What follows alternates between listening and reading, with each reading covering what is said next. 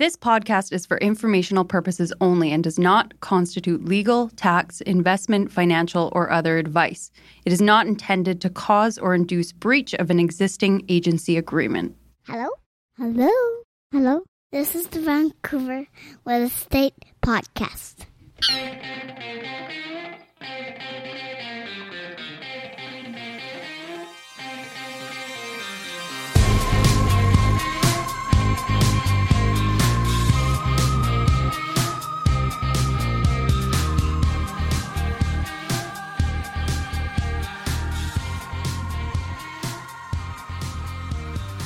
And welcome back to Vancouver Real Estate Podcast. I'm your host, Adam Scalina. And I'm your other host, Matt Scalina. And Matt, today, a very, very fire-filled, excellent program. We've got Clint Murphy live in the studio. He is the host of Pursuit of Learning podcast. He's also a real estate investor. He works as a CFO for a development company in the city. Not on in that capacity, though. He's on in the capacity of Zero to Kokomo, an incredible investment journey in the Lower Mainland here. This is such an exciting episode, not only because Clint was down in Kokomo Studios, but I feel like we covered a lot of subjects that we don't usually talk about on the show. And also, he's thought so deeply and strategically over a long period of time and made some very big moves in the city. It's just a really, really exciting conversation. It is. We talk everything from his investment thesis. And his evolving investment theses. Yeah, and how you can actually work with your own thesis and when you should actually reconsider your thesis. Exactly. It's incredible. We talk about retirement planning with actual tangible takeaways from this conversation. We talk about how to calculate and mitigate risk today, the pursuit of learning, how to learn, really. I feel like Clint is an expert in learning. Yeah. And last but not least, we talk about skinny FIRE and fat FIRE. So FIRE, for those people that are unfamiliar, it's financial independence, retire early, or retirement early, I think it is. Yeah. I don't know. One of those two. We'll let one Clint, version. Let's Clint do the explaining. But yeah, skinny FIRE, of course, something that's not super appealing. Clint's going to explain it. Fat FIRE, on the other hand, I think is something we're well familiar with. You specifically, because I when I think of fat FIRE, I think of the calendar, the firefighter calendar edition that you were involved in. Remember the calendars that used It was to for come charity. Up? It was for charity. Just you and suspenders. And fire retardant materials. I think that was and a host of fire retardant materials. Yeah. Anyways, yeah, that's what I think of when I think of fat FIRE. I don't think that's what Clint's talking about, but I think I do have a couple copies of the calendar left. Yeah, so leave us a review. No, don't. But here's what we're going to do is we're going to talk to Clint. Before we get to that, Matt, where we might post the calendar photos is on our Instagram. You should definitely be checking out our Instagram because it is growing leaps and bounds. Leaps and bounds. You know what? And the exciting thing this week that a lot of people were commenting on, first of all, two things. And this first does not have anything to do with the VREP Instagram account. Hans Fast, I've now heard from, and I said this last week, and more people have come out of the woodwork. Hans Fast may be the most popular guy in the city. Right. Everybody knows Hans Fast. Everybody was surprised to hear him on the show and reaching out. It's crazy. Past clients. One guy reached out to me who I know and said he tried to rent an apartment off me a couple years ago. It's crazy. Everybody knows Hans Fast. But the VREP Instagram, as a secondary note here, there's a renovation going on. And you posted some before and after pictures that I think were really, really got some great feedback. We got a lot of feedback. It's interesting. And it's listed right now. It's actually listed right now. Yeah. It was a one bedroom. We weren't actually really even looking for a project. And something came up in Mount Pleasant that kind of presented an opportunity at the end of last year. We did a renovation. It took us about 6 to 8 weeks. And interesting time to be renovating places just with supply constraints and timelines. But I think it ended up looking really incredible. We posted the before and after photos on our Insta stories. I think I'm going to actually add it to the main grid. The main grid, yeah, sure. So people can actually see the before and after photos. So if you're not following us on Instagram, definitely check out our Instagram at Vancouver Real Estate Podcast. I'm just thinking here, like this could be a future episode, this flip. Oh, yeah. Well, yeah. I like to call it improving homes, Right. Because this was an incredibly, it was No, it wasn't really a rough. flip. It was a labor of love. For it sure. was a rescuing, I would say, of a property that was sliding downhill pretty fast. But Some would call you a hero, not all heroes wear capes. but it's listed right now, Adam. So I Right. think we wait so we have an end to this story. Yeah. Is my thought on that. But I think it could be well worth a podcast episode. Yeah, maybe it will be. We'll see how it goes, but I'll keep you posted regardless. Without further ado, Matt, though, this is an incredible show. Let's not lose with the Clint thread. Murphy. Yeah. And I honestly, this has been one of my favorite episodes in the last, call it a year or so. I've said that a few times lately. I feel like we just keep hitting it out of the park right now, is with our guests. And Clint Murphy is no exception. This guy he's a mover. That's right. Right. Anyways, it's a great show. Can't wait for it. Without further ado, Clint Murphy. Enjoy. The goal of this podcast since day one is to provide the best information on the Vancouver real estate market at no cost to you, the listeners. To that end, we'd like to thank the following sponsors. This week's podcast is brought to you by Hawkeye Wealth. Yeah, past guest, fan favorite Justin Smith and his team. Fantastic guy, Justin Smith over at Hawkeye Wealth. Hawkeye helps their clients invest in various private real estate investments, such as residential and industrial development projects, with an aim to diversify their portfolios and achieve better risk-adjusted returns than they would find elsewhere. Yes. You really dragged on that elsewhere. Elsewhere, yeah. Well, always when I think of Justin, I think big network, great due diligence, and a deal finder. If you're interested in learning more of what they're doing over at Hawkeye Wealth and the opportunities that become available, head over to hawkeyewealth.com. That is hawkeyewealth.com. I finally got it. Hawkeye, like he's a deal finder. He finds the deals. That's hawkeyewealth.com. Thanks, Justin and the team. We are also sponsored by Oakwyn Realty. This is our real estate brokerage, best brokerage in the city, hands down. If you are in the industry, a new agent, an aspiring agent, somebody just looking to make a change, new culture, new energy, new resources, head over to oakwyn.com/join, type in VRP 2020. That's oakwyn.com/join, type in VRP 2020. Not only do you get to meet Michael Morgan and the gang, the bigwigs over at Oakwyn, you get a huge incentive for first going to oakwyn.com/join, typing in VRP 2020.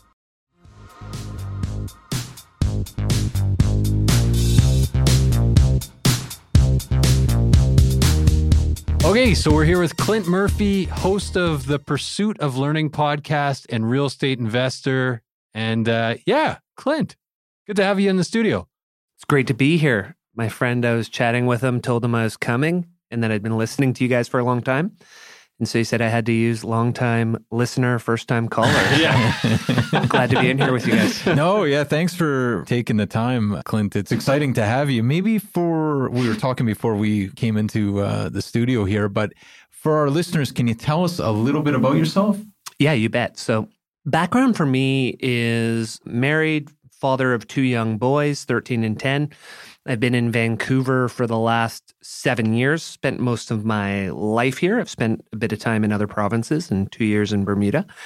And by day, I'm a CFO of a real estate development company.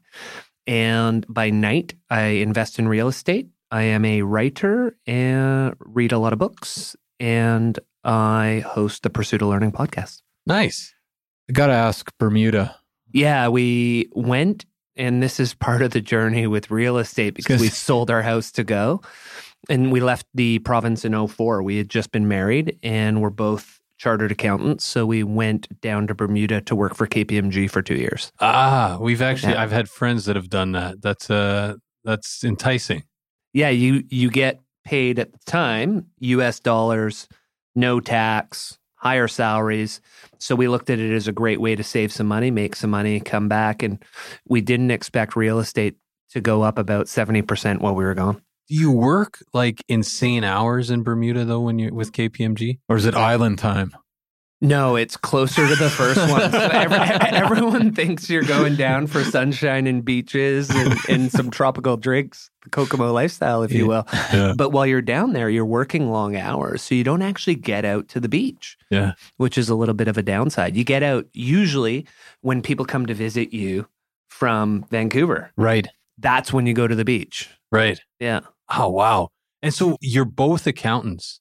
It's interesting. You'd often, hear of one accountant in a family, but we've got about 10 in our family. We're a family of accountants, except for Matt and I. But can you talk about so accountant become real estate investor? Can you talk a little bit about why real estate? Yeah. So if I take a step back, for me, it was all about, we had always loved real estate. So even before marriage, I mean, we've been together since 95, and we had always talked about flipping homes, about buying real estate. We had just never pulled the trigger. And then about 12 years ago, I was in a rough situation with a job. And the realization I had, that was when I found financial independence. And you've probably had some people on when they're talking about the Kokomo lifestyle, the idea being, how can I make sure that I'm never in need of my job? Doesn't mean I don't want to do it. Doesn't mean I don't enjoy it. It just means I don't want to be dependent on someone else paying me. And for me, the way out of that was real estate. I had been working now in real estate for 4 or 5 years. I had seen people grow their wealth on a very large scale. And you'll often read people say that real estate is one of the easiest ways for people who aren't geniuses to get rich. And it's true. It's a long, slow way to get rich over time. And so that was the idea, was to build wealth through real estate. And I'm just interested in kind of the genesis here. So you're with KPMG in Bermuda.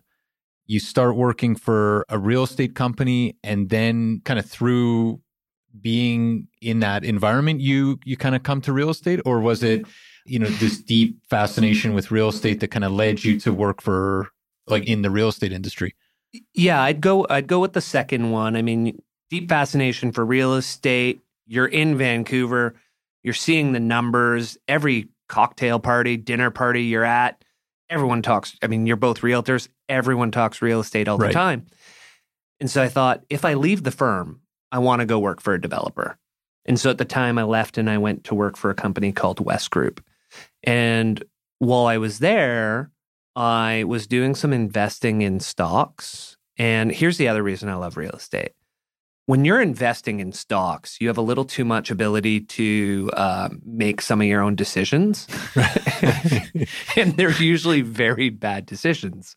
And so with real estate, you buy it, you hold it, you never look at it, right? If anything, you buy more, or you take out some more leverage on it so you can buy more. But you're not really looking to flip. You're looking to hold it long term, and you can't get in your own way. That was why I started buying the real estate. The going into real estate, you're right, was about the passion, was about loving it and wanting to pursue it as a career.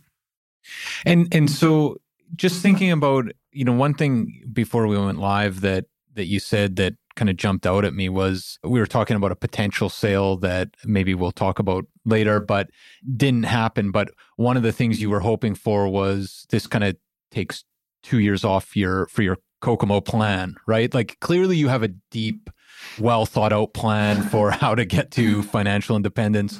I'm just wondering, maybe not necessarily, I'd love to hear about the plan and how you kind of structure that and think about that. But to start, when you started thinking, okay, I'm gonna buy an investment property, can we talk about how you got your start there? And then, did you have a plan in place? Were you thinking, okay, we have a 15-year plan, a 20-year plan, here's how we're going to get from A to Z? Or do you just buy an investment property, do quite well on it, and say, hey, maybe we should consider real estate further? Right.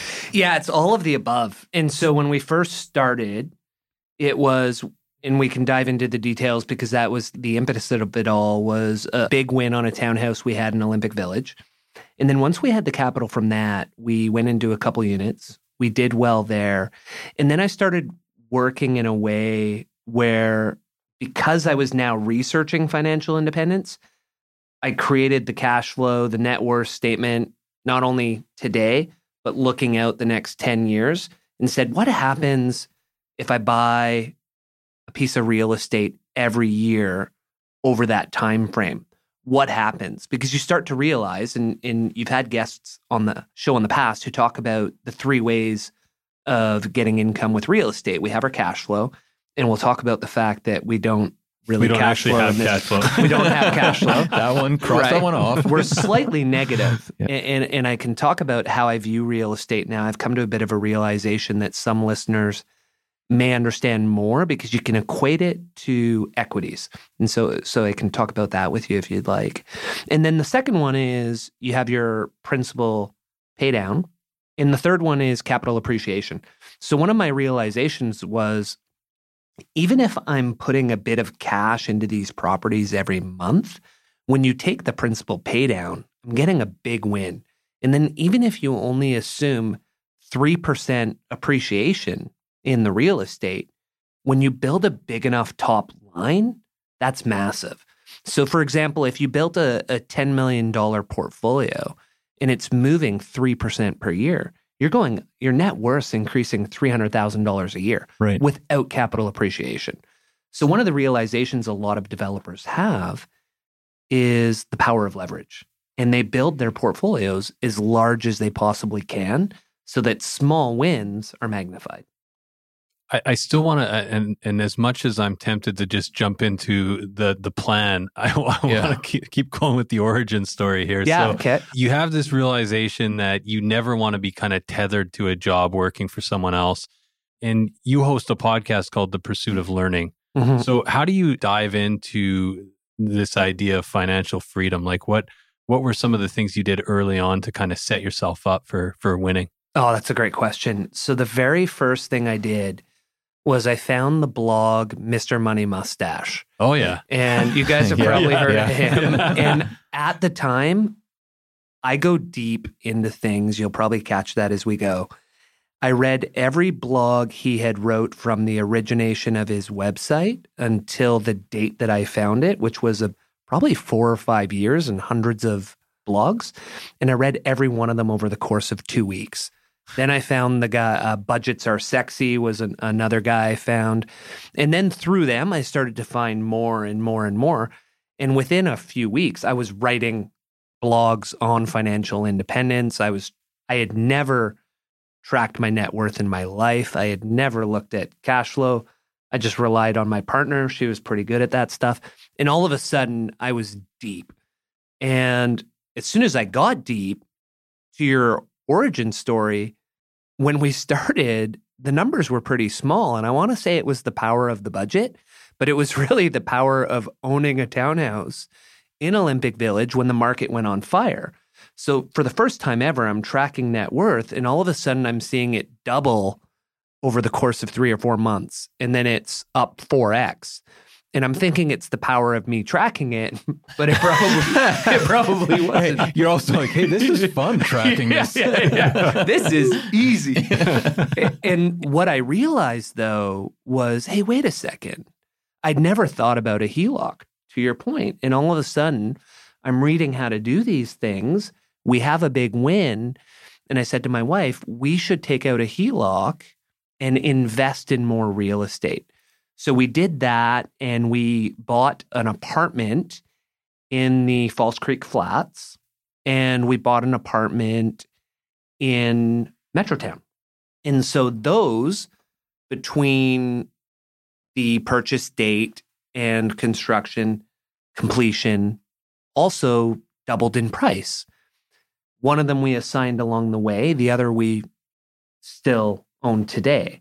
And then used those proceeds to buy more real estate. So it just became a cycle of accessing the equity and then growing it into that next purchase. And are you doing, and just for listeners that maybe newer to real estate, HELOC, home equity line of credit. Home equity line of credit, yes. So pulling the equity out of the property, refinancing, or having a home equity line of credit attached to your mortgage. So you're now investing that back in, and it sounds like you assigned one of the properties. But generally speaking, has that generally been the model that you've been using, is to buy, pull the equity out? It's almost like a BRRRR without the rehab. Yes. And to some extent, that's been the model. We've also done significant savings of our salaries. Once we realized the financial independence thing, we largely capped our lifestyle at that point. So our careers continued to progress, but we didn't spend the additional money, we were able to say, hey, we're pretty happy with our lifestyle today. Let's make this the top.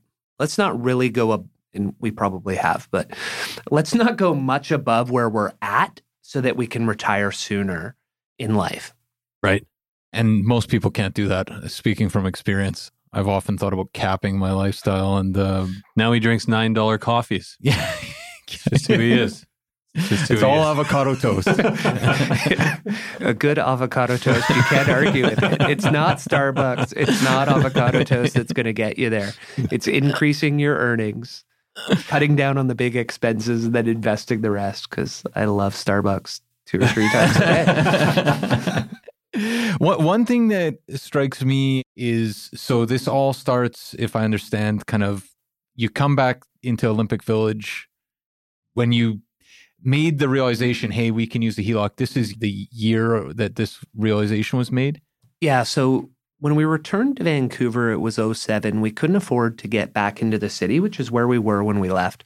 And so we moved out to the burbs, to Coquitlam. You know, me personally, I thought I'd destroyed my family with the decision to move out of the province and we'd never get back to the big city.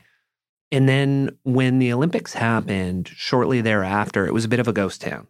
And so there was a developer who was pre-selling a development, and they dropped the price in order to move forward with the project. Developers have to hit a certain amount of pre-sales in order to get to construction start. So we were able to flip from the Coquitlam to Vancouver at a comparable price. Now, part of the reason we were able to do that was we bought the pre-sale in 2010, didn't close until 2013. So the townhouse we were in Coquitlam, we had 3 more years of lift. So we were able to get in at about a $75K differential, and they were largely a similar sized townhome. So immediately coming into Vancouver, there was a big equity win of about 60% on that townhouse. And so we were able to access that. That would have been 2013, 2014 when we moved in there. Mm-hmm. So it's all really been over the last 8 years that we've been able to do this journey. And so, okay, and I'm just thinking here, 2013, you come to this realization, hey, we should use this equity and the HELOC.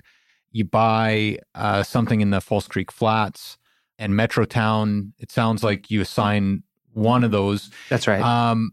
Pre-sale, it strikes me that pre-sale has been one of the key kind of components to your journey. Is that the case? And are you still kind of excited about pre-sale?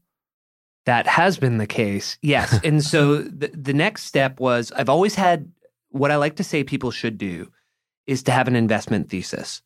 And your thesis has to change over time because the market changes. And so my thesis was apartments in the city. And those were going through the roof. And so in 2017, 2018, things started to get pretty choppy in the market. Things didn't look great. You guys would recall 2018, 2019, a bit of blood in the streets. And my thesis started to shift. And what it went to was townhouses in the valley. And so in 2019, we put deposits on 4 townhouses in the valley, 2 in Abbotsford, 2 in Surrey. 2 of those have closed 2019. 2 of those close in June of this year. And so we've had them under, the ones in June, we'll have had them under contract for 3 years. And over the last 3 years, there's been a lot of appreciation in those, because the other thing we did in that thesis was there's less and less townhouse land, similar to 20 years ago when you would have looked at single family. And so the goal was to buy the largest townhouses I could. I didn't know COVID was coming, but gosh, the biggest blessing to that investment thesis in hindsight. Yeah, this is interesting, right? Because townhomes in the valley, thinking back to 2018, 2019, there was all sorts of government intervention on the demand side. The market was super frothy in 2017. I think condos did 30% that year. I feel like you were maybe not unique, but that shift seems early to me. Can you talk about what led you to change your thesis? For sure. And it'll be the same driver as to why my thesis is different now. right? So going back to earlier, I talked about you can look at real estate the same way you do as equities, right? So people have probably heard of the FANG stocks, Facebook, Amazon, Apple, Netflix, Google. Those are your high cost, high appreciation stocks. I tie that to real estate in the city, apartments, right? Going up 30% in a year. Right. No cash flow. Then you have your blue chip stocks. So you get some capital appreciation and maybe a little bit of cash flow. I looked at that as townhomes in the valley. Then you look at your dividend stocks. So they cash flow. We don't really have that in Vancouver. Maybe back in the day, if you went out to Chilliwack, Right. you'd probably have to go out of province. You'd probably have to go to Calgary or Edmonton. Thesis today, that's probably where I would go, and I can explain why in a bit. But the first one was realizing we've just had 30% lift in all of these apartments. And that's the market that's just been the most frothy. And so then you look at it and you say there's bands between the product type. We have single family homes, then we have townhomes, then we have apartments. Once one product moves up to a certain level, you're going to say, well, why would I buy that when I can be in the bigger one? Sure. When townhouses are up, why would I buy the townhouse when I can be in a house? So I looked at it and said, okay, one, townhouse land is going away. Two, apartments have been more frothy.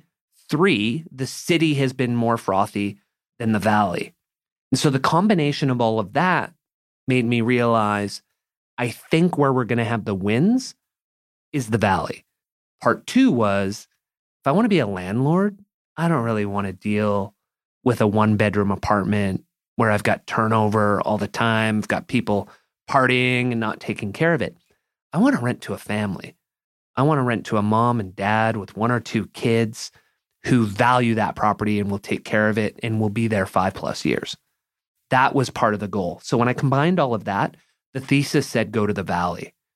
That thesis is no longer in play for all the same reasons, but in reverse. And so I'd like to talk about how the thesis is changing. But before that, in the valley, it sounds like they were all pre-sales as well. They were, yeah. And so I'm curious as to why, we were still in a pretty low interest rate environment when you bought those pre-sales out in the valley. Why stick with pre-sale? Was that just a function of being in the industry, or does that form part of the thesis?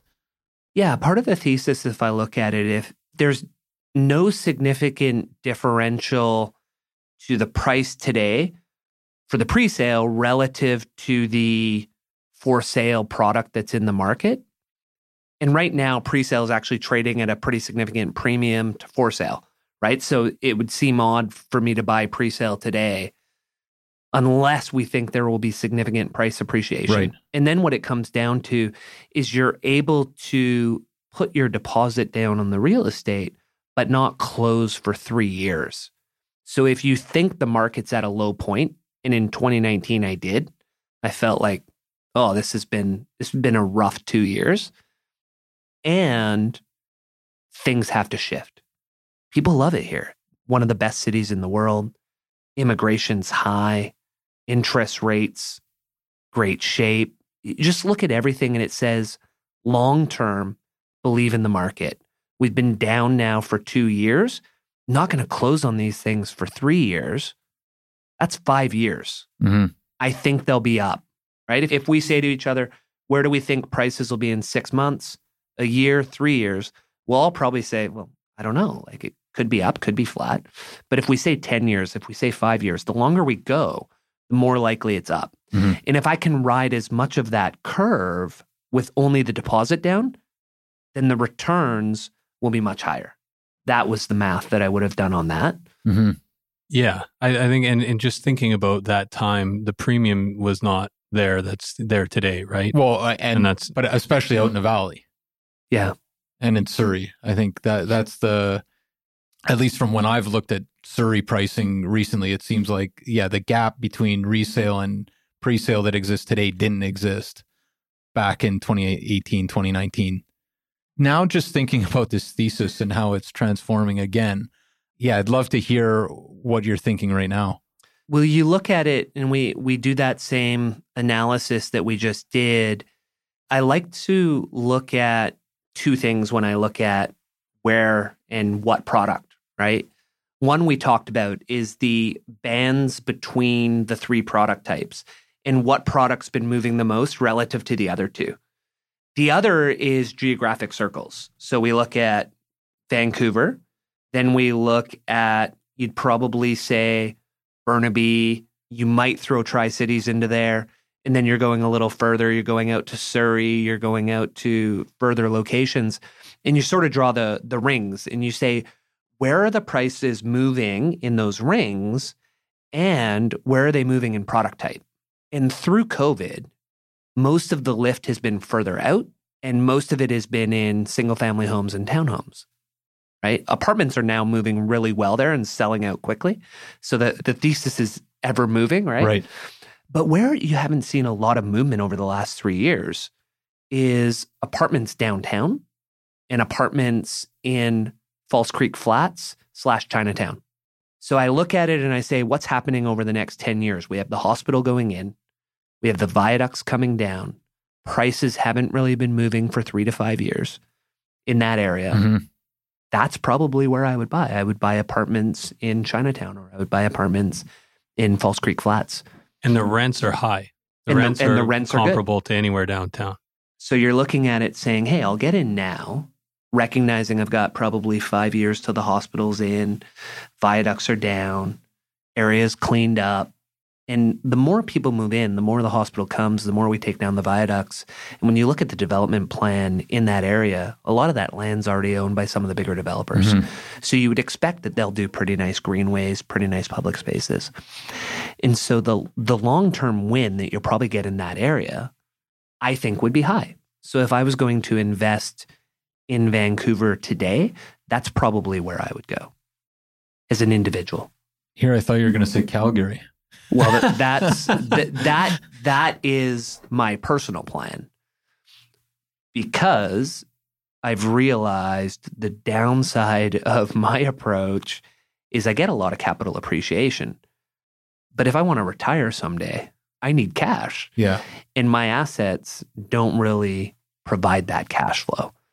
So if you think about Edmonton, you can buy in certain areas an 8-unit apartment building for the same price as a townhouse in Surrey. And so if I'm an investor and I want cash to retire someday, I have to start looking at, well, what would those investments look like? Mm-hmm. How could I outsource the property management, the refurbishment, and just collect the rent in the mail, get my dividend checks? That's where I need to go, is to dividend real estate, if you will. So Calgary, Edmonton, and we're starting to see young people move from here to there. My nephew, my niece have both moved in the last couple of years. One of them last month. Right.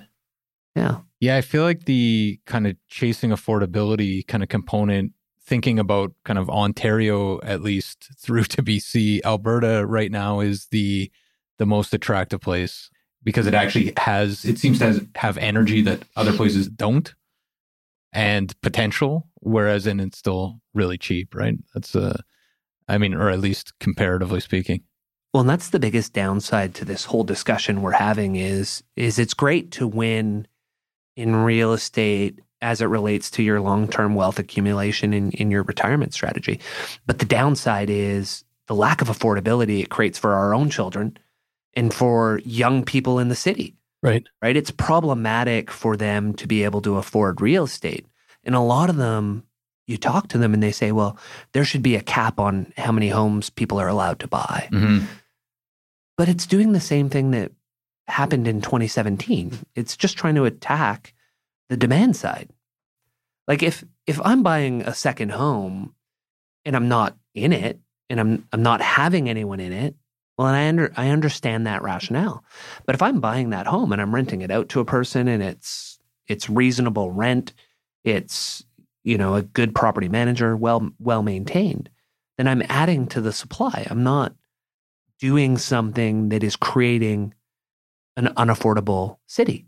Right. That is simply lack of supply. And when you think about that, 20 2019, like the new home starts, I don't have the stats in front of me, but maybe you could speak to this, but the attack on demand really led to, the people that are building houses and supplying new homes in Metro Vancouver to pull back. And there was a couple of pretty sparse years there.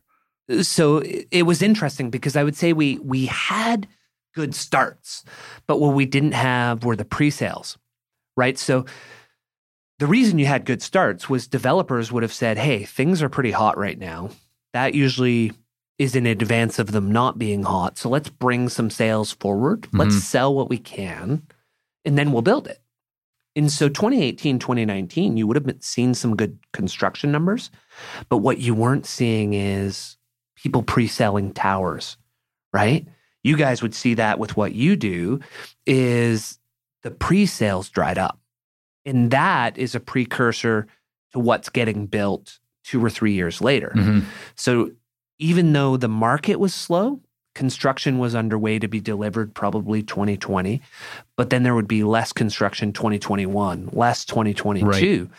Which you start to look at it, and this was, now that we talk about this was part of the thesis for the townhouses we're 2019, the sales have dried up, the demand's still there. At some point, the bubble's going to burst, mm-hmm.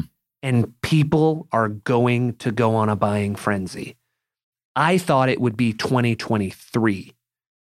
COVID came, it sped it up 2 or 3 years. All of a sudden, people wanted to buy.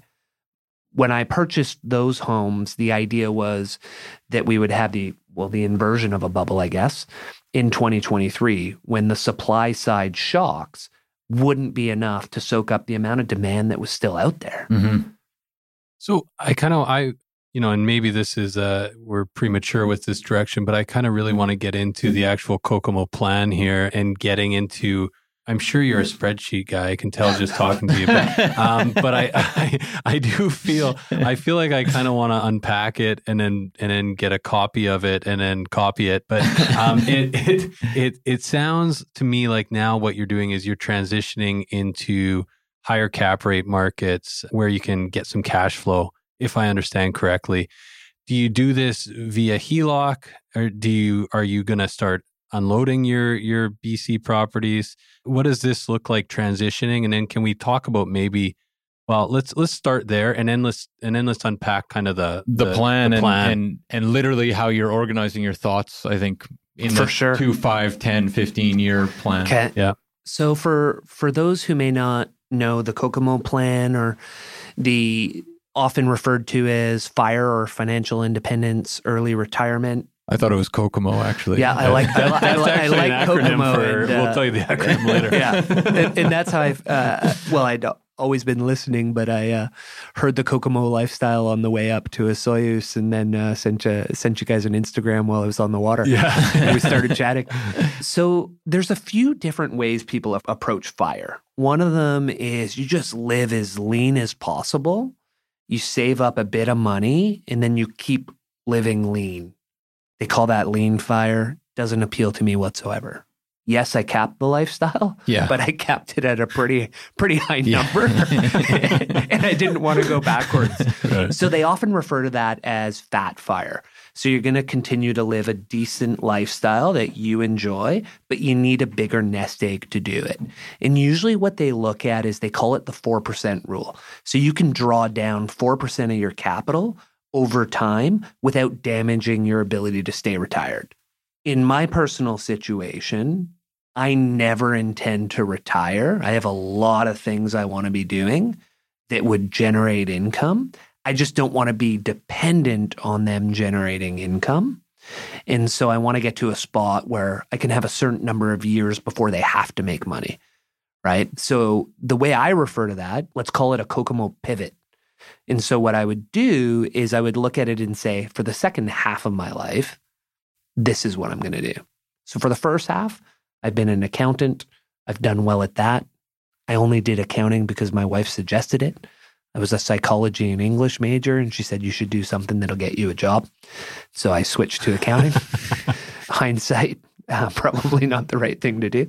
But I'd like to go back to that side of things down the road and continue to write, have the podcast, be a coach, be a consultant, some equity investing and real estate investment with some people I know.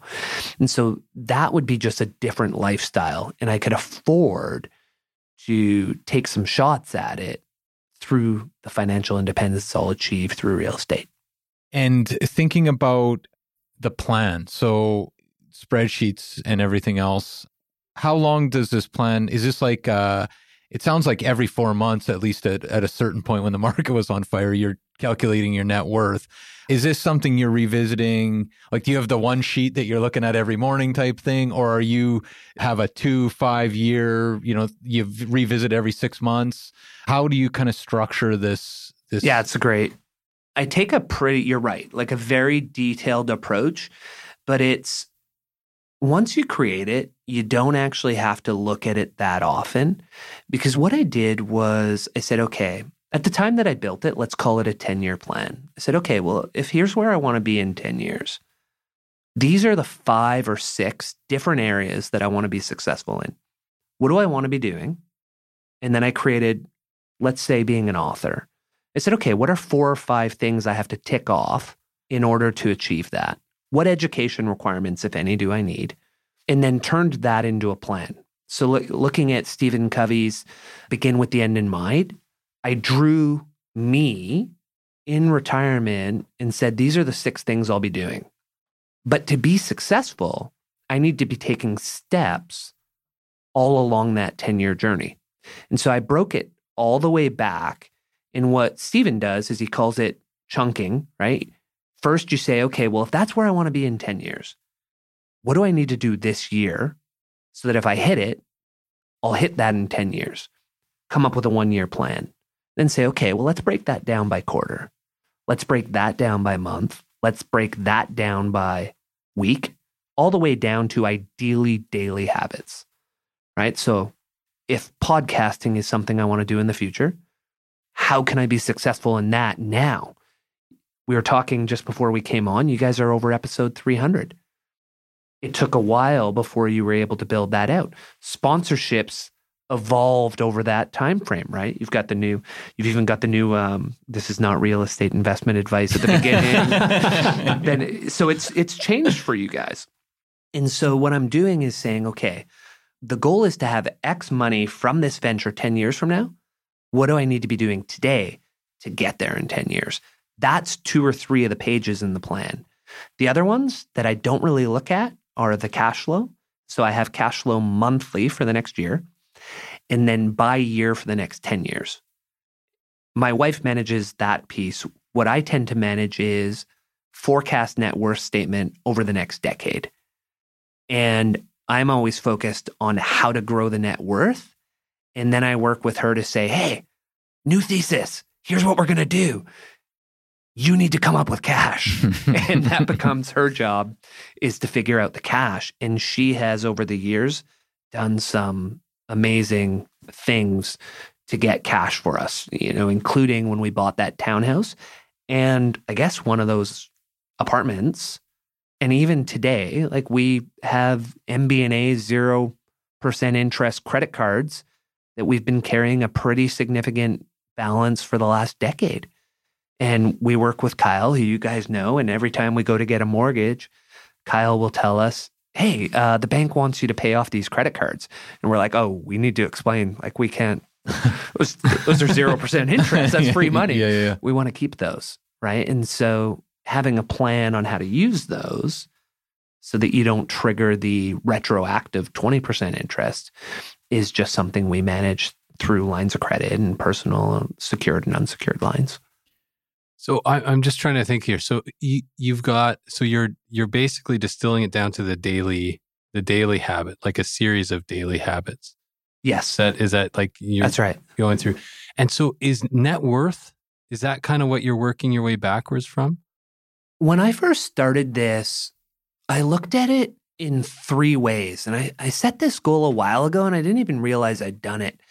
But step 1 was focused on assets, right? So we talked about the power of leverage, and it was get the top line as high as I can. Right. So that the principal pay down and the capital appreciation would be significantly adding to the net worth every year. So step one was asset-based. Step two, which I'm on now, you're right, is net worth-based. Is let's get the net worth to a specific number, because using, again, that 4% rule that they talk about, that calculates the number that I need in my retirement. So you take what you spend per year, you either divide it by 4% or you simply multiply it by 25, and that tells you how much net worth you need to be able to drive to your number. Right. So my current focus is the net worth. And then step three, once I hit that net worth number, just to be comfortable, it will be focusing on cash flow. So net worth's great, but if it can't drive cash, like if you, 4% rule only works if you're actually able to draw the money out some way. Sure. If it's all tied up in real estate and I don't want to sell it, then you can't access it. So then it's focusing on cash flow. And that drives the conversation of going, let's say, to Alberta and purchasing some apartment buildings. And you asked how you do that, right? You said, do you sell or do you do HELOCs? One of the problems we have in Canada is the taxes, right? If we had what we have down in the States, you could do a 1031 exchange. Right. You could just 1031 all the townhouses and go buy apartment buildings. Every podcast in the States, every episode's 1031. Yeah. Well, it's the greatest thing ever, I think, to incent better landlords, right? Because if you know that you can trade your real estate, you'll keep it up better. You'll probably paint it. We drive by some of these buildings that look like they haven't been maintained in 30 years. If you had 1031 exchanges, you could flip that for a bigger piece of property. And so you'd probably have better upkeep. You'd have better landlords. You'd have more transactions.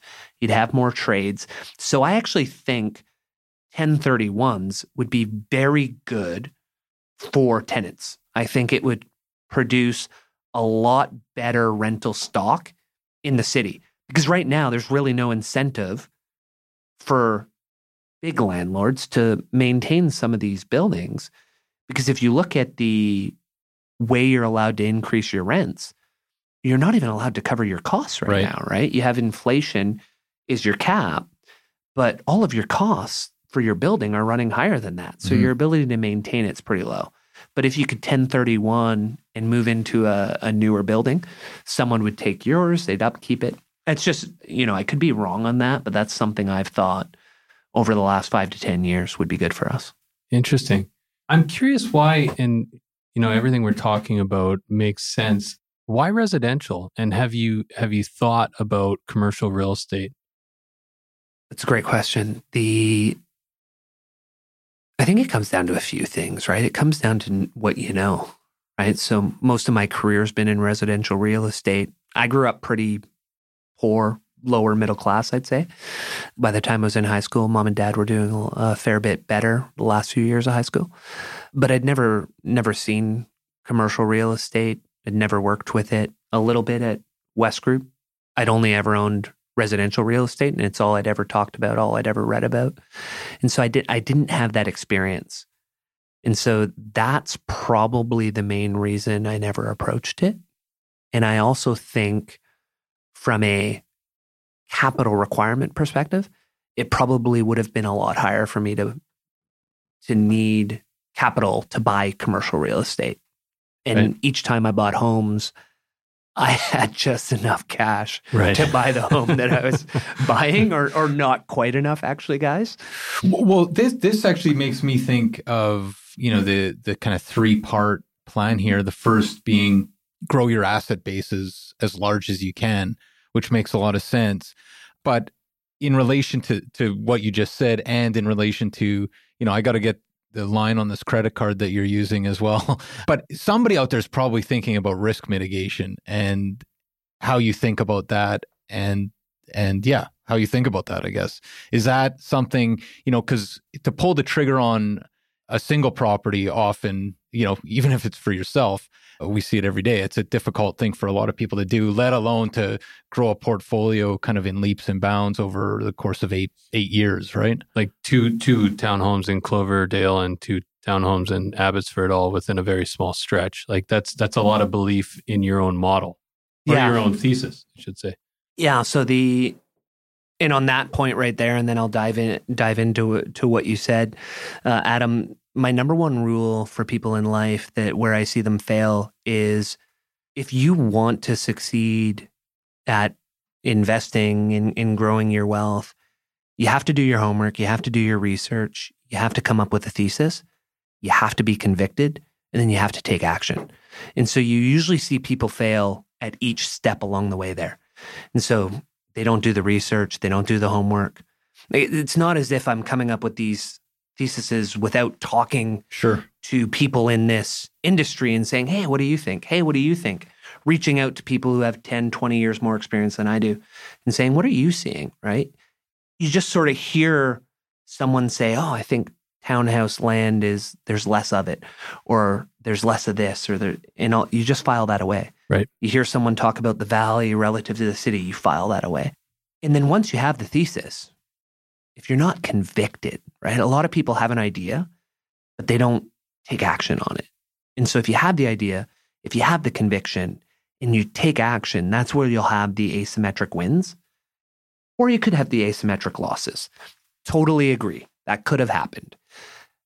And I think when I talk about my real estate, it can come across like, wow, you're flying close to the sun. Icarus, you're going to get burned. The wings are coming off. He's crashing. That's not how I took it, right? But I'm just thinking somebody potentially is thinking that. Right? If I look at where our net worth is and I look at our loan to value across our real estate portfolio, we're sitting around 60%. Right? So real estate prices, and that's just the real estate portfolio. That doesn't include our equities or our cash outside of that. Just the real estate portfolio is sitting about 65% loan to value. So we have a pretty substantial cushion for our real estate, I think, right? And every home we buy, you guys know the rules in Vancouver. We're putting at least 20% equity into it to go. So I look at the amount of cash that we've put in. We should just live here, pay off the mortgage, retire early. Yeah. I'm like, no, I need a yard. Like, we have kids. Like, you need to be able to play soccer in the backyard. Yeah. And so How many times did you play soccer now? like twice. We now have basketball in the backyard, and I'm playing with the big boy every day, but it's way better. But what ended up happening, we sold the townhouse in Olympic Village. Big win. Had a lot of cash available, which you guys, we talked earlier before recording, you need when you're building a house. And so we bought, and here's what killed us. It was 2016. So we talked about how frothy it was back then. You didn't put subjects in if you wanted a home. And so we bought in the middle of Mount Pleasant, like right in the middle, between Main and Fraser, 20th. And it turned out the peat was pretty bad. 2 doors over, they had been building, and our neighbor, their house shifted. And so anytime anyone went in with plans or drawings for our house, they would say, well, what are you going to do so this doesn't happen again, and show them the house that had shifted in the middle. So we have about 100 piles in our yard. And we also had to do shotcrete for the sides. Usually you don't have to use shotcrete unless you're doing a commercial development. And then the amount of rebar and concrete that we had to have, we were 50% over time on that build. We had moved into a 2-bedroom apartment. We were in it for 3 years with 2 boys, full family, and we were 50% over budget. So somewhere in there, the cash just started to run out, right? And I still remember this was the finale of the failure. You meet with your builder, and anytime the main guy's there, you know something. Wait, what are you doing here? Right? Like, why isn't it just your construction manager, right? And they had come in with a pretty high landscaping quote, and we were meeting with them because we thought they had got some wins, right? And then you see him, and you're like, oh shit, this isn't going to be wins today. And we went through every line, and they saved the concrete to the end. And they didn't have a win. It was 3x what the landscaper had said. Oh. Like he didn't know about the amount of rebar. Everything had to be tied into the house, had to be tied into the piles. We had to do more piles. So it went from X number to X plus. And I still remember he delivered that. I turned and looked at my wife. She looked at me. Neither of us said anything. And you just saw like emotion pouring out of both of our eyes. It was silent for about a minute. And then our builder looked at the two of us and said, I'll leave you two alone with this. and went outside. And the two of us, like, we couldn't talk. We just stayed silent. I called my parents. I was driving home that night. I went back to work. I was driving home and I just broke. Like, I called them. I'd been trying to stay strong for the family. And I just bawled. Like, I just thought everything we've built is gone, right? Like, it had happened once. We built back up. It just happened again. And that was 2018, right? It was maybe even 2019. It was just before I'd put the pre-sales down on those townhouses, which made that even more of a scramble. And we moved in December 2019. 3 months later, COVID hit. And so, biggest failure ever. But living in that house the last 2 and a bit years while we went through COVID, I mean, it was probably for our family the best 2 years we've ever had. It's a big failure financially. Yeah. Like it was like getting kicked in the gut over and over, but it worked out. And with the way the market's rebounded, we're slightly above water on that house. That's incredible. So we're good. I actually moved, we were building at the same time, and I actually moved in December of 2019 into our house. And you also rented a 2-bedroom. I also rented I feel like a 2-bedroom. The story is very similar. We could have saved so much money just going to this therapist together. Yeah. To think about it. But it was, people underestimate building. And for us, it was funny because we'd done a few kind of reno projects successfully. And then we just bit off way more than we could chew. And then it was like, if it bought a house that if you're going to move that painting, you might as well rebuild it kind of thing. Like it was just like, if you're going to do anything, rebuild. But I sympathize with that because I think a lot of people have gone through that.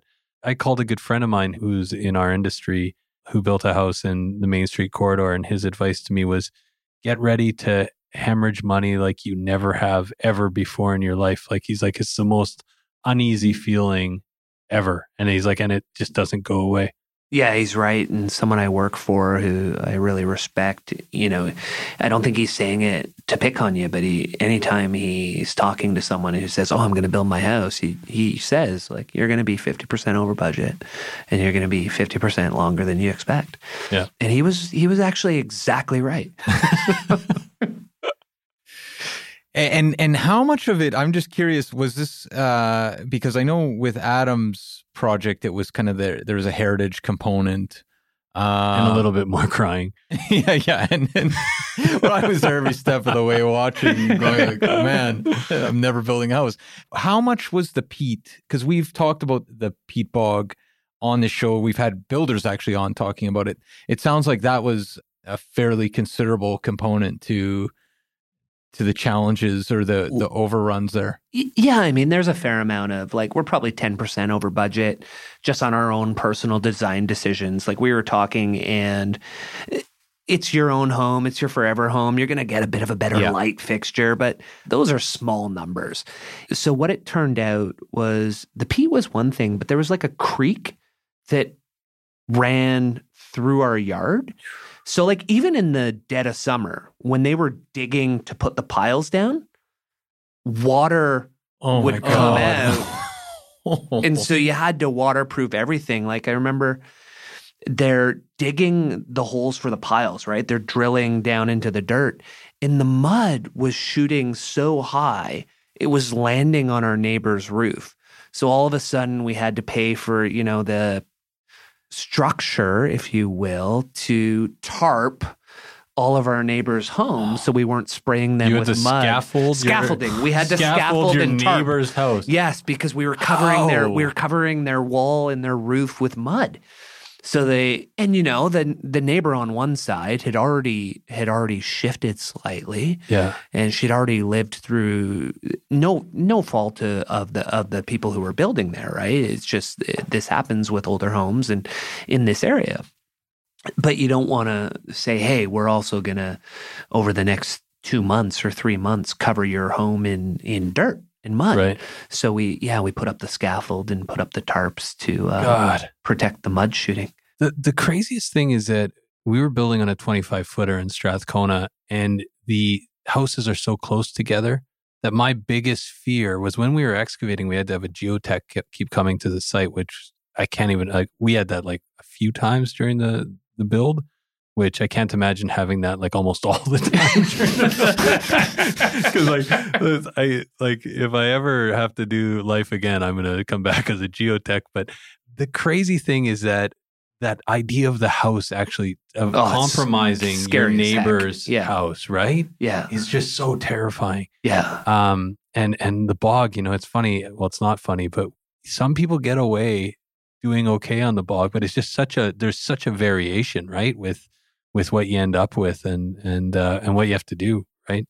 Yeah, it feels like some people even cheat, right? They dig the hole, they throw up the cinder blocks, and then they go to the city. It's like, hey, the hole's dug, we're good. Yeah. It's like, well, wait a second. You're only 4 doors down. How did you get away with that?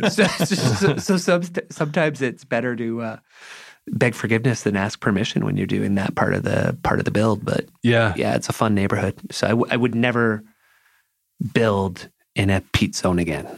That is off the table. Off the table. In terms of, well, my wife would say we're never going to do this again.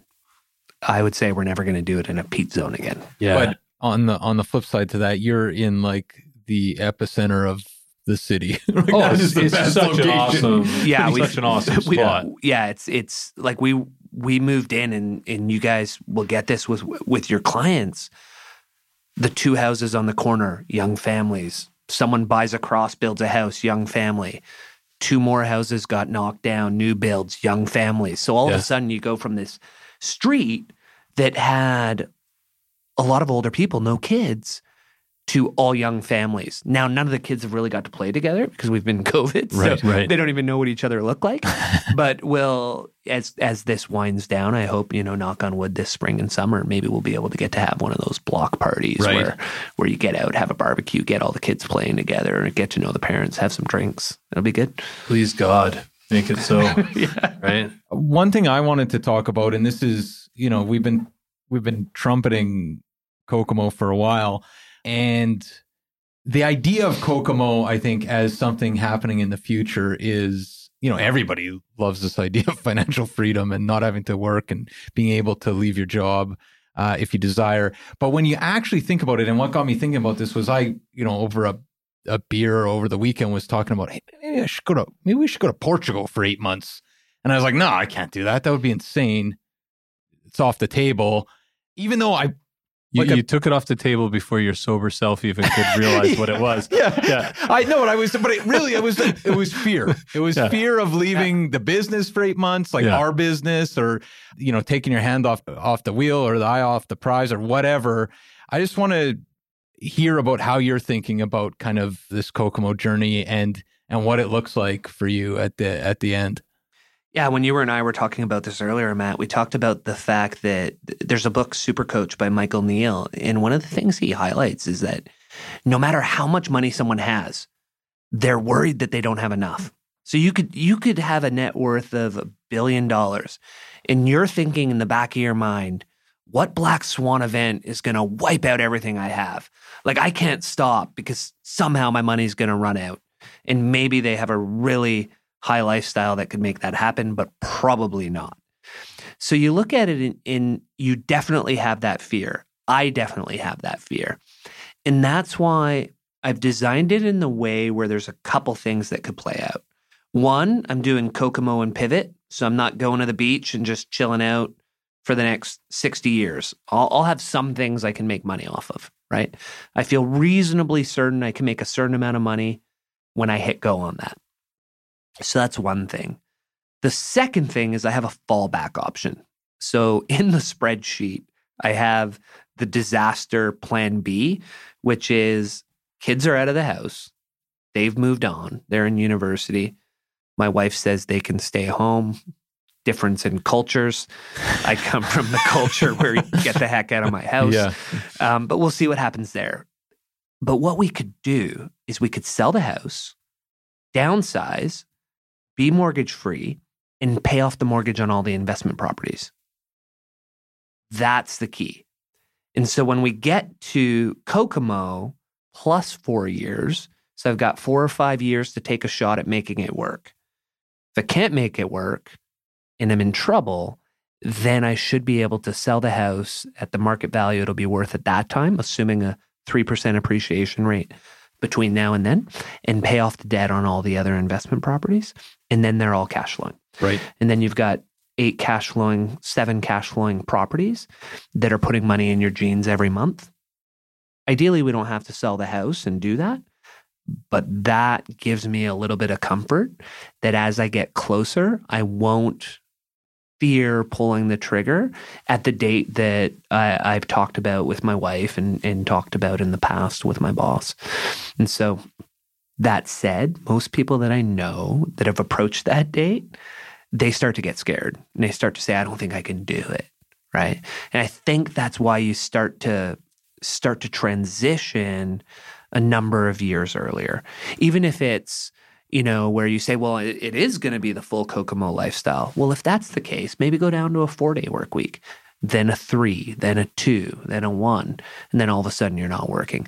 But to go from I'm charging hard 5 days a week, I'm in the office early, I'm staying late, and I'm going to go from that to nothing. Staring out the window, yeah. Yeah, I mean, a lot of people die within 2 years of doing that. Yeah. So I would never do that. But B, it's just, it's such an extreme. Right. So just ease your way into it.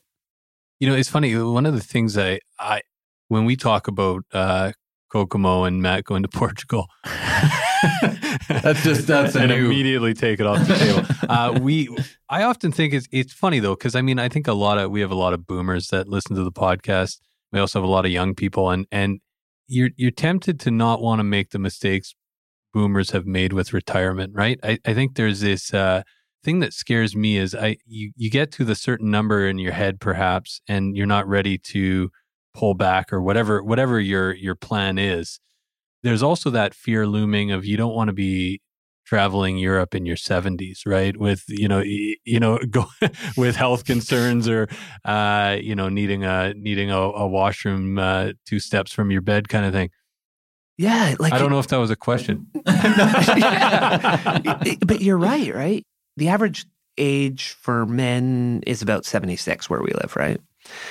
And a lot of people don't retire till they're 65 or their late 60s. And then you have 5 or 6 maybe not great years to live. Like that just doesn't seem like what you want to do. And that's why, you start talking Kokomo, you talk about travel. One of the components of the plan with my wife is if the kids are living their life, everything that I talked about wanting to do when I'm retired in quotation marks, as my best friend likes to say, because I'll be quite busy, but I can do it from anywhere in the world. And the plan would be to live outside of this city for at least 6 months of the year.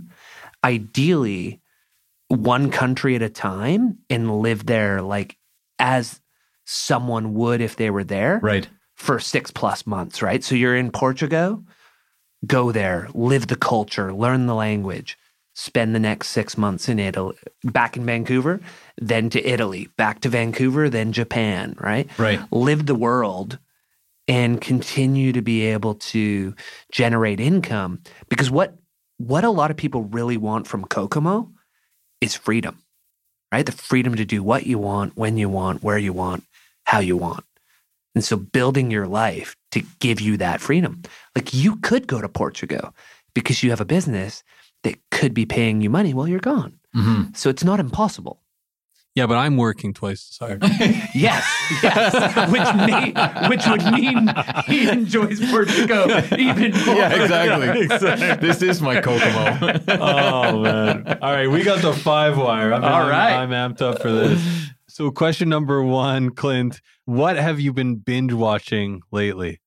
So I'm with you guys. I love Kevin Costner. So Yellowstone was there, getting more and more outlandish by the day. Right. So that's gone. Right now, you guys may have seen the Kanye or the Ye. Oh, we've been talking about We've been documentary. watching that. Like, Yeah, we're both astounding. obsessing. Yeah. Yeah, it's I'm just kind of like- halfway through episode 2, but it is. I'm it on is 3 so or 4. great. I'm I'm like at the anthem listening parties of Father Handstretch or whatever. I'm deep. I'm in the weeds. I'm in the weeds. Yeah, I got to watch one this weekend. I finished episode 2, but I mean, the fact that this guy went with him to New York in 1998 and filmed Crazy. his life, just nuts. The whole idea that guy believed in Kanye almost as much as Kanye's mom believed in Kanye is incredible, right?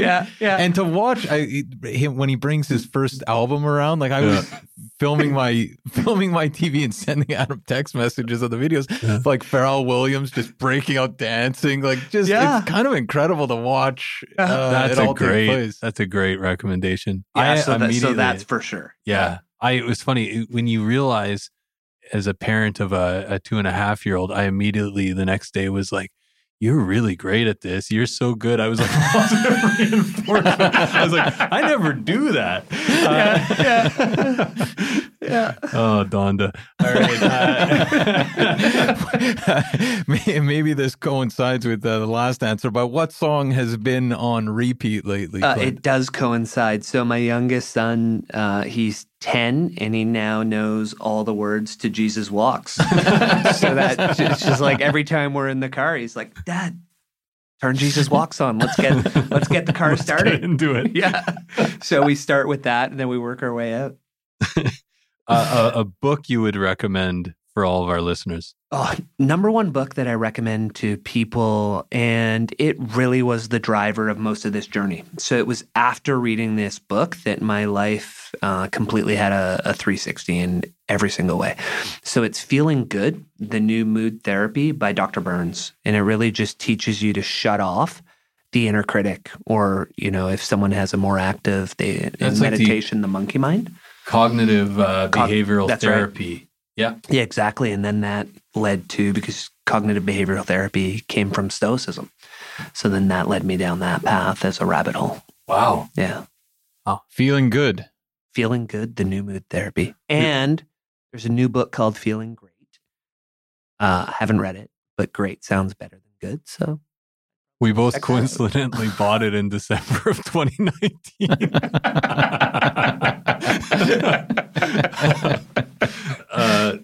One piece of advice you would give your 18-year-old self, I guess, apart from building a house on the bog. yeah.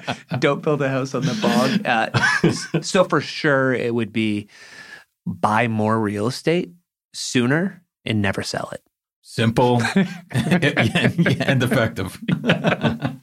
Last but not least, something that you've purchased for under $1,500 lately that's had a positive impact on your life. And before the show, we talked about maybe increasing this amount. So anything that you've bought recently. No, it was under that amount. I was joking that I think I remember when it used to be like under $500, and then it was 1,000, and then it was 15.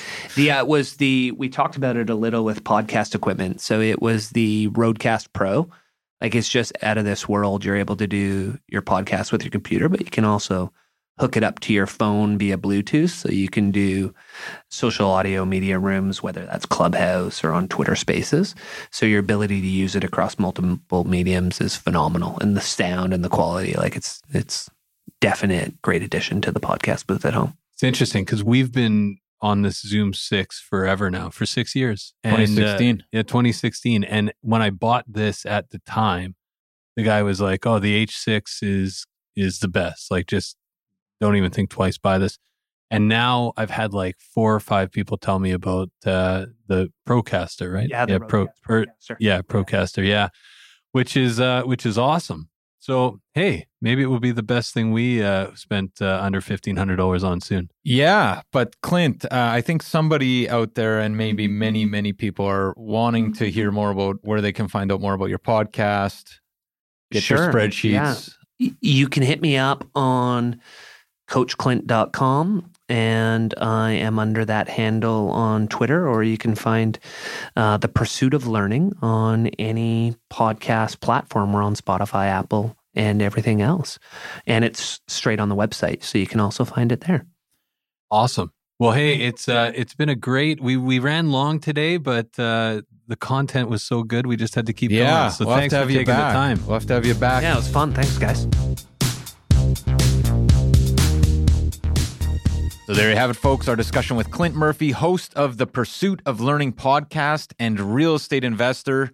Man, I'm not surprised. I was excited to talk to Clint, but that was a great conversation. It's amazing how bringing people into Kokomo Studios changes the dynamic. It just changes the dynamic. I feel it's so hard to, and I think this is what companies and everybody will have to deal with, but Zoom, there's very few things that nothing really can replace being in person in a studio or a boardroom having a conversation. Yeah. And that's exactly it, right? I mean, we've had a lot of phone interviews over the last 18 months that have been great, but really the energy of just being in the studio, lots of laughs, lots of energy, and just awesome having Clint in the studio. Yeah, no, it was great. And man, a couple things that just stick out as unique. One, that kind of discussion about getting closer to Kokomo and the fear that it sets in about Kokomo, right? I think the pursuit of Kokomo is, there's nothing, I mean, there's a lot of things that are hard about the pursuit of Kokomo, but in terms of mental anguish, there's nothing hard about the pursuit of Kokomo. But getting closer to Kokomo is kind of an interesting concept, especially if you're on the younger side. And also, when you guys basically had to hug it out in terms of your builds, that was it's a big cry fest. I feel like you guys really bonded. Yeah. It was emotional. It was an emotional journey, that 3 minutes talking about the build process. I don't know. Like when you have a moment like that and you almost just can't see the person again. Well, that might just be, that was just Clint. I might never be able to see him again after that cry. Well, the one thing about it is it's kind of, I mean, you guys timed the builds, like everything it's almost about like we were working tandem. I know. It's kind of incredible. But it was great conversation. So many takeaways. And I'm kidding, of course. I hope to see Clint again real soon. Hope to have him back on the show. I'd love to have him back on the show. The other thing that was a big takeaway for me was I was working from the office, and Clint was in like a beautiful suit, like handmade somewhere. Oh, right. Yeah. It was you were in your like, I was like a casual Friday. You were looking like a Banana Republic model. You were looking like Christopher Montesanti, like in a tracksuit. I came in like a garbage bag, and it was like the craziest. And he was like, it was jarring. It was jarring how underdressed I was for this interview with the guy's a chief financial officer. Yeah, and he walks in from a meeting, and he was like, "Sorry, I think I got the wrong office." Yeah. Yeah, there was a moment there where he almost turned around. He walked in and basically almost walked out. Yeah, that's one of the benefits of the phone interviews. I think. Because I don't dress for success. Let's be clear. If there's one thing you don't do. No, I'm athleisure. But what else? What else do we have for the day, Adam? Yeah, what else do we have for the day? Of course, we have VancouverRealEstatePodcast.com. Oh, and you know what? I should say VancouverRealEstatePodcast.com. This is, of course, our website where all things real estate related live, including the Vancouver Commercial Real Estate Podcast, which I know we've been plugging the Vancouver Commercial Real Estate Podcast. This last week, I did an interview with Corey Wright on the Vancouver Commercial Real Estate Podcast with the mayor of Langford. Yeah. Okay. This is an incredible episode. And I know we've been saying that about a lot of the episodes. The mayor of Langford, who's been the mayor since the 90s, and his approach to governance, it's incredible. It's such a breath of fresh air. If you do one thing this week other than listen to this show, check out the Vancouver Commercial Real Estate Podcast. It lives at VancouverRealEstatePodcast.com, of course, as well. We also have the Live Wire. We're getting VIP access to residential pre-sales. commercial pre-sales. We got deal of the month. We got stats before anyone else.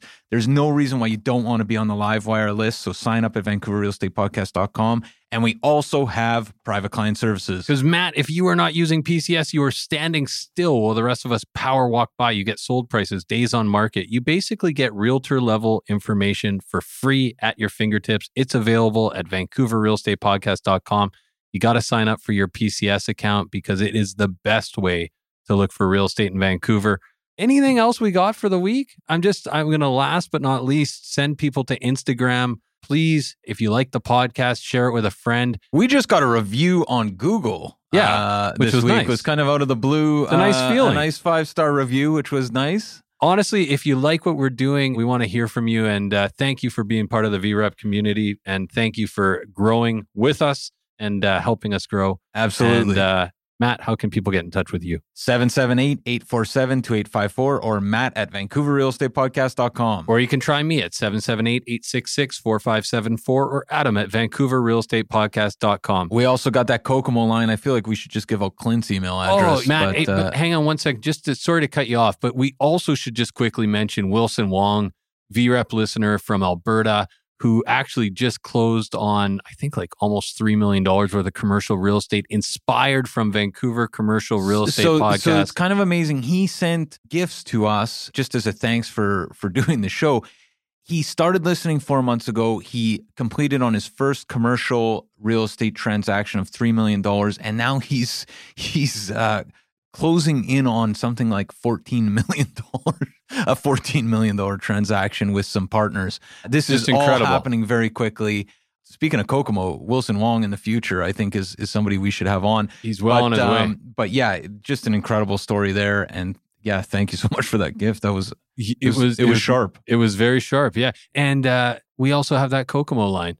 Info at VancouverRealEstatePodcast.com. Thanks, everyone. And yeah, we've got more episodes in the can here that are fantastic. So we'll see you next week. Yeah, and I'll see you in 2 weeks, but take care. 2000 Faces for Radio. Subscribe today.